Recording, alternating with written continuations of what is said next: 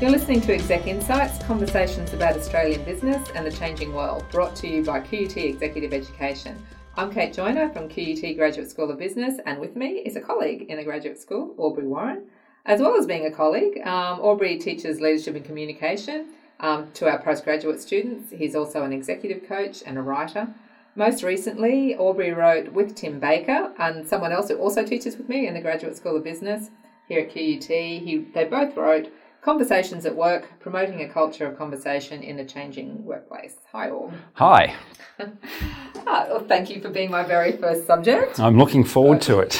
This is kind of exciting and daunting all at once. Exciting. Well, yeah, exactly. I thought the same thing. We'll actually start with the second part of that title, which is certainly the culture of conversations in the changing workplace. So do you think the nature of our conversations have actually changed in the workplace, maybe in the last decade? Because I'm actually just reading Tom Friedman's new book called Thank You for Being Late, but his premise is that things started to change fundamentally about 2007, and I have to read exactly why he thinks that. But so 2007, nearly a decade from 2007. So do you think in that 10 years our conversations have actually changed? I think they're probably changing a lot. I think about when I started work back in the 1780s, that there were very shortly thereafter. I'm not quite that old, but there was very much a hierarchical kind of structure, and that as much as we talk about that not existing anymore, we talk about flattened hierarchies and structures and informality and all of those things. It's a reality that there's still a tension.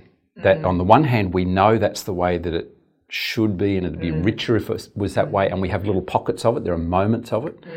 And then it's like we also have the rigidity. And I think under pressure, and maybe, I don't know, whether 2007, 2008 with the GFC, under pressure we tend to revert back to that control mechanism. We pull back in, and with that comes, I think, the hierarchy and maybe the formality. And that kind of makes sense. In times of pressure, you want clarity of communication, you want a single message, you want people who take charge. I think of the floods in Brisbane. I was just thinking exactly the same. And we were so glad that there was a hierarchy, really, in Absolutely. a way. The hierarchy had its purpose, but then the emergent conversations were important too. We needed both, didn't we? Exactly. And that... It's a model that I often refer to because we do talk about the need for informal communication. We talk about the sharing of information. We talk about that emergent approach as being incredibly rich and part of collaboration. And on the other side of it, we need the command and control, the directive communication. And even when you talk to people who work in those emergency service areas and the military and so on, that we typically associate with a top-down command and control structure, one-way communication. They also know that in the aftermath of the crisis, of the critical event, if you're going to learn, the after-action review type stuff requires that you break those barriers down, where you can be transparent and vulnerable about what's happening. Transparent and vulnerable. Yeah, we need both. So I think, the floods was a great example. I remember we were on the Gold Coast at the time, and I was sitting there watching the television saying, Campbell Newman, tell me what to do. I've got to take my own shovel, and I was making notes, and it was great to have somebody who just seemed to know what was going on. As we know from history, it didn't work out so well in a different context. It didn't translate as effectively. That's right. So it does depend on context or what is the nature, what's facing your organisation at the time. Which I think, going back to your original question about the nature of conversations, I think our expectation about conversations has changed, and our expectations of leadership increasingly become more and more demanding. The expectations get higher and higher, and we need people to be adaptable, genuinely to be adaptable in their communication style, which is not unreasonable. If we want the people that we're working with to be adaptable, then we have to be adaptable ourselves, and not least in the ways that we communicate. In the way that we communicate. So when I was reading your book, it did seem you did talk about mindset quite a lot. So and it did occur to me that we need to think about what assumptions we bring to the conversations that we're having. So and you do talk quite usefully about the psychological contract, traditional and perhaps new psychological contracts. And I think so. Reid Hoffman wrote, who was ex-CEO of LinkedIn. So he wrote tours of duty. I don't know if you've seen that one, but they talk about the new compact. So we would say psychological contract. So it is that we need to be upfront about our expectations of each other, mutual expectations in organisations. So that we are upfront that we as employees may not stay here for a long time, and we as employers may not want you to stay here for a long time. So that brings a new dimension, I suppose, to ideas about developmental conversations and our assumptions. And I think you do talk about this in the book with Tim, is that conversations, particularly in the developmental space, performance appraisals, tend to be a little bit dry, and maybe what Linda Grattan and Samantha Grosher would talk about as dehydrated talk. Task related. So, yes, and that I think perhaps we need to question that assumption. I think that was in your book. Is that about, what are these conversations all about, really? Yeah, what are we trying to achieve? If they're developmental conversations, if that, you go back to expectations of leaders, and one of the things that we talk about is, leaders should create leaders, and I know that can get a bit overdone. But fundamentally, is it not about bringing out the best in other people? Maximising, whether you want to look at that in purely transactional terms, what can you bring to my team, my company, my project? Or what is my expectation of you? Exactly, And then how do I enable you to make the best possible contribution you can make? Now, that's developmental. And the way that that's going to be communicated is through the conversations that we have every day. And so, Tim's written, his previous book was The End of the Performance Review, and we included it in this one because of that dehydrated nature of it. And his work, and informally, anecdotally, most people will say performance reviews, my goodness, and the room kind of goes quiet and the eyes roll, and everybody says, it's one of those things we have to do. And you think, well, what a wasted opportunity. Neither side is actually comfortable with it. You're not comfortable stepping formally into that power role and holding up your flip chart and telling me that I'm 4 out of 5 or 7 out of 10. And what does that mean? Everybody gets a 7. That's my, everybody gets a 7. We all revert to the mean. And what's a 7 mean anyway? I mean, I like the notion. Mark McCurgow from the social solutions-focused group, he says if you're going to do those sorts of conversations, then at least give people a range to operate in and ask them where they see themselves as being a 5 out of 5 or a 10 out of 10. Because there's probably something that you're just awesome at. It might just be going home, but there's something that we're all awesome at, and that should be acknowledged. And then with that out on the table, then there's room to say, there's some other stuff that I kind of suck at. So are you saying probably that about a 2. So I as an employee maybe should initiate that kind of review type conversation if we're going to engage in it? It was interesting. Recently I was at a workshop run by one of Google's people leaders. And I'd just been doing some reading around some of the stuff that they do.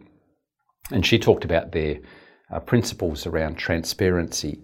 And one of the things that she said is that they do quarterly, I think, reviews of how they're performing against their target objectives or something like that. They've got a name for it. And it actually starts at the top. So if you're the top of the organisation, you go first. And you tell the organisation, this is how I'm doing.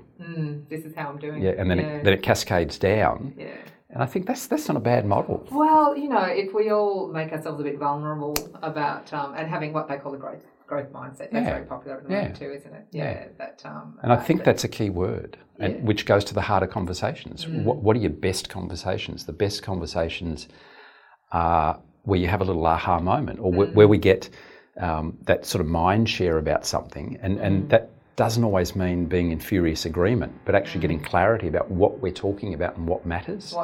And really going to town on it. I mean, some of the best conversations in workplaces are where people actually disagree, but they disagree about the topic, not about each other's view of it. Not trying to correct each other or anything, but actually say, I see what you mean, and I can see how that would work, but honestly, I'm just really uncomfortable with it. And I'll be honest, and that's labelling an emotion, isn't it? Exactly. Being uncomfortable with it. It would seem to me that, this year, 2016, brought this into furious light, how incapable we are of actually having a constructive conversation that's about issues and doesn't immediately escalate into, Americans say you're a jackass. There's been a lot of that about. Yeah, it's a bit of skill in that because there's a bit of emotional regulation around it. And most of the advice around difficult conversations, and this has been a year for them, but I think mostly we've avoided them because my sense, and whether you talk politics here or in an amplified sense in the recent US election, is a lot of people shouting at each other, and nobody. When was the last time you listened to a political disagreement between people and actually thought one side or the other learned something from it? Yes, when I always, if going into a discussion that there seems to be a lot of heat and not a lot of light, I try to avoid those. Yeah, I want a bit of light. If you can illuminate something for me, I'm all yours, even if I disagree with you. If you make something clear that we've progressed the ball, I think. Yeah, and I think, go back to that word vulnerability that you were talking about before, I think there's a real opportunity in there because all of the advice on difficult conversations comes back to a couple of fundamental principles. And one of the first ones is be clear about what you're talking about. And the second one is you can only actually manage yourself. Thank you. Yes. You can't manage me in any conversation, but you can manage yourself. And so I often say to people in workshops, as long as one of you stays somewhat sane in the conversation, there's a chance you'll make some progress. But if you're both going nuts, then just sell tickets and at least get entertainment value out of it, because that's about all that's there. There's so much heat, but not much light. But I think especially in that leadership space, one of the things we look for from people in responsible roles, whether it's formal or informal, is that sense of calmness. So when things are going crazy, if someone can be calm and maintain the flow of communication, the conversation. If you can keep your head well all about you. You'll be a man, my son. Yeah, that's right. And we need that. But I'm worried that we're losing, at least in the public space, the modelling of that. It's almost like who can shout the loudest and who can win most people on their side. And it's really quite sad. Speaking about, I guess, winning people to your side, I think you and Tim do talk about the use of social media in organisations and the use of Yammer. So it's kind of circling back to an earlier point, I think. But is there any evidence that that's kind of democratising communication and decision making, or is it amplifying some poor things and maybe having it, like most things, it has an upside and some downside? Yeah, what do we know? I don't know a lot about it, but I think you've just summarised what I do know about it pretty well. That it's both. So we're amplifying, and you're getting this sort of echo chamber effect. I think that's one of the downsides of social media is we can end up in worlds in which we're in furious agreement. And there can be lots of heat, but not a lot of light. The other side of it is it's got wonderful potential. There's an example in the book from, I think it's the value chain organisation in the US, where they actually asked across the business for people to engage in the issues that they were dealing with. One of my favourite examples goes back a few years in the UK to the National Health Service, where a throwaway comment at a conference from somebody who said, if you have an idea for how things could be improved here, just put it out there on social media and see what happens.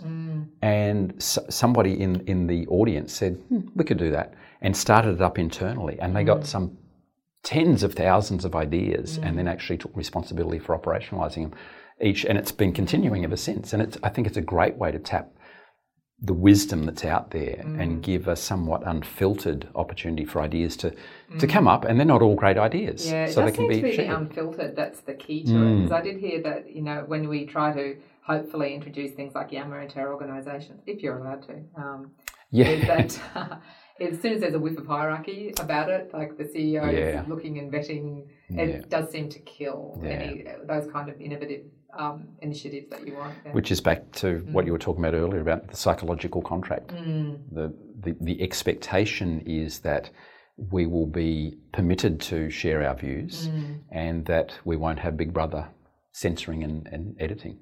And isn't it better to know what's being thought and said than to force it back into the dark corners? I mean, it's always there. So. I mean, we used to call it the grapevine, and it still exists, but but if we can have sort of a more open grapevine, then there's an opportunity to say, you know what, that's rubbish. Here are the facts, or it's kind of 50% right, 50% wrong. Here's the actual story. So when organisations approach you, and I know they do, and they want to, perhaps they grasp the idea that we, want a culture of conversations, where would you start exactly? How does that process work? Ideally it starts at or very near the top. Okay. Because the reality is what's modelled and what people experience from their leaders sends its own very powerful signal.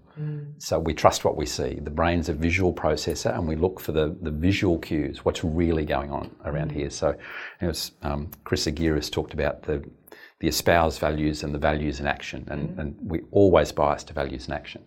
And one of the most common questions that comes out of workshops is people sit there and go, this is really good, because they always say it's really good in my workshops.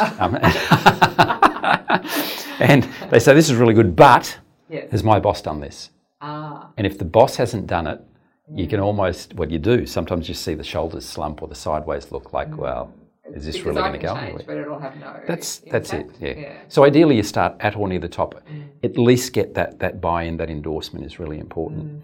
And then my process is you have to start with the individual. What do you know about yourself in terms of the ways in which you communicate? And so I really, unashamedly introduce the idea of conversations and just get people having conversations with each other, and then ask them, talk about the power of conversation, the fact that organisations are conversations. That's our experience of our teams, of our relationships, of our projects, of our clients. It always comes back to the conversation. And the conversation that we have today is shaped by the last conversation we have. And our next conversation is in the process of being shaped by this one. So it's a very relational and living, dynamic thing. And when you introduce power in that as well, now it just gets amplified, because everything you say and do or don't say and don't do just gets amplified. And I think we have to remind people in leadership roles that the higher up you go, the bigger the picture gets to people. They're watching and listening and paying a lot more attention. So I just start with this notion of this very mundane idea of conversations, but their power, and then ask people, where do you have your best conversations, and why? And it's fascinating that invariably people come back unprompted. They come back to, where do I have my best conversations? Over coffee. Over coffee. So it's the outside the office. It's the informal, and we've known for a long time that informal communication is much more powerful than formal communication, because we switch from that kind of critical judgment, assessment, analytical approach to being participants in what's going on. There's more of a sense. Yeah. So that's what we've got to kind of try to aim for. So I'm thinking we try to break down hierarchy and status wherever, although having said that, it's not, it'll always be there. Quickly, It'll always be there. And again, it's back to that adaptability. And what Goffey and Jones talk about, a wonderful book called Why Should Anyone Be Led by You? And they talk about managing closeness and distance. There are times to be close, and then there are times to be distant, and being able to switch between the two. Because going back to what we said before, there are times when all the eyes in the room turn to you and say, Kate, tell us what to do. And maybe that's what we need at that moment. And there are other times where you might be the first among equals at the table. So there is an art to that, to knowing when to make the call and knowing when to throw it open.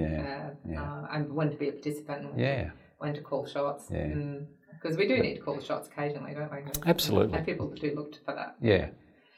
So is everyone capable of improving the nature and the quality of their conversation? Yeah, I think if they want to. Some people tend, just as we all have natural inherent strengths or talents in certain areas, it's more comfortable for some than others.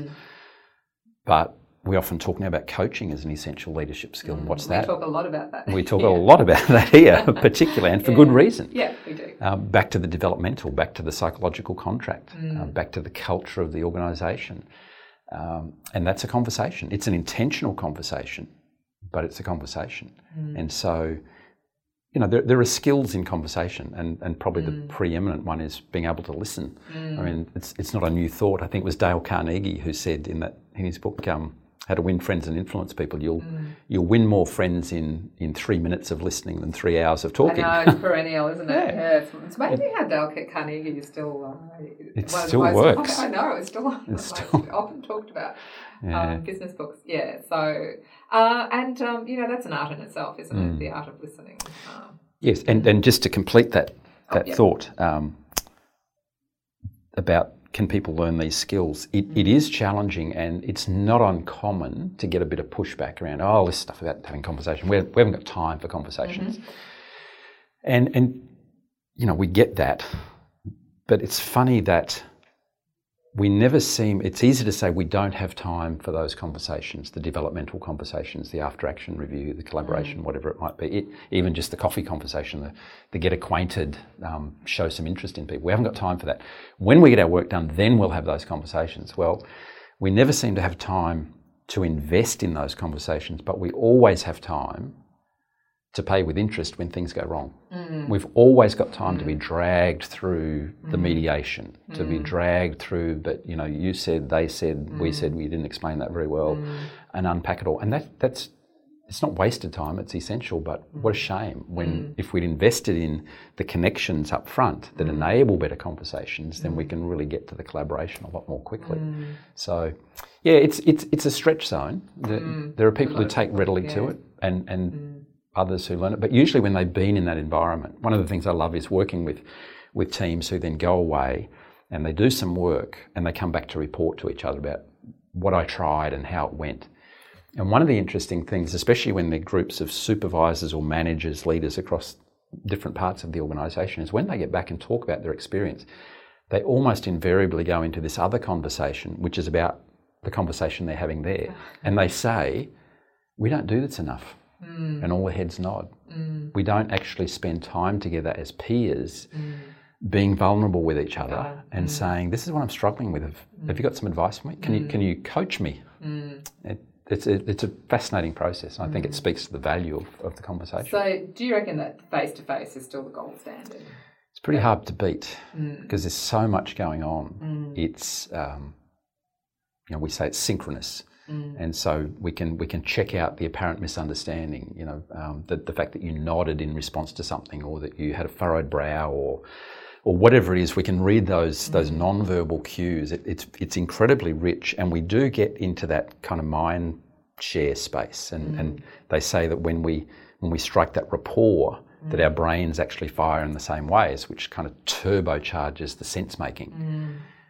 As soon as you put some distance in, and technology is getting much, much better. I mean, some of the video resources now is fantastic. Yeah, it's nearly as good. It's nearly as good as At least it allows us to see each other, and when in the better platforms like that, when somebody talks over the top, everything doesn't just crash. Wouldn't that be bizarre in face-to-face conversations if we both talked at the same time, everything just stopped, and it was like, what? It'd be weird, but we compensate for it, but it does throw the conversation in video. So it's nice that that's really improving. Well, I like this as a first topic because conversations at work, it's a very democratic kind of concept. So we're not maybe all involved in finance, we may all not be involved in strategy, but we all have conversations. And if we can get the conversations going across disciplines like that, think how much better coordinated and smarter we can become. One of the themes we're certainly working on here. But thanks all. Thank you, Kate. That's the end. But there's one final thing. So I've been thinking about what would, a signature sort of thing for our podcast, and I would like just to, I think I've modelled this on the Slate Political Gabfest, probably a direct take. They have what they call cocktail chatter, so just something that's caught your attention. Yeah, so I think we're in that exciting and unnerving connected world. So I've been going back through the Seventh Sense, and how I got onto that was in the Northern Hemisphere summer, they produce, what a leader's going to be reading this summer. And so I looked through the list, and one title kept popping up. It was called The Seventh Sense. And I thought, well, I should see what they're all reading about. And it's very similar stuff. It's about this richly connected world that we live in. The fact that everything is connected, moves at a completely different speed, and that we don't have the instinct to deal with it, and that the leaders of the future will have what he's calling a seventh sense. to be able to instinctively understand the power and the potential of this connected world. And I have to confess, I do not have it. I'm struggling to get past 5 senses, and I can kind of see it. And one of his arguments is the formal leadership of our world, the typical power structures, have no clue at all. And I can completely get that, because we were raised in a different age.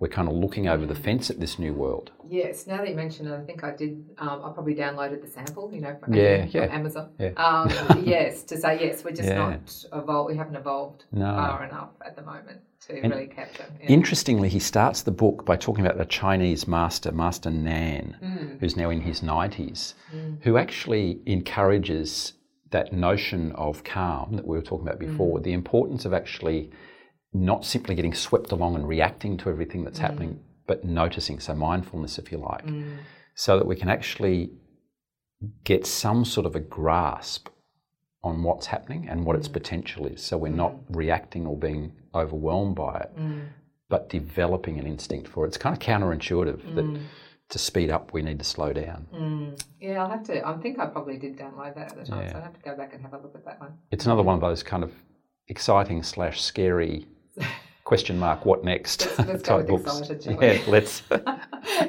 As we go into Christmas, let's stay with Excited. Absolutely. Yeah. Thanks, Aubrey. So I'll be seeing Thank you, Kate. In one of our seminar rooms real soon. Yes. Yeah. Enjoy the Christmas break. See you next year. Bye. Thank you for joining us for this episode of Exec Insights. For more information about QUT's executive education programs, please search QUT Executive Education and you'll find a full range of our programs and services.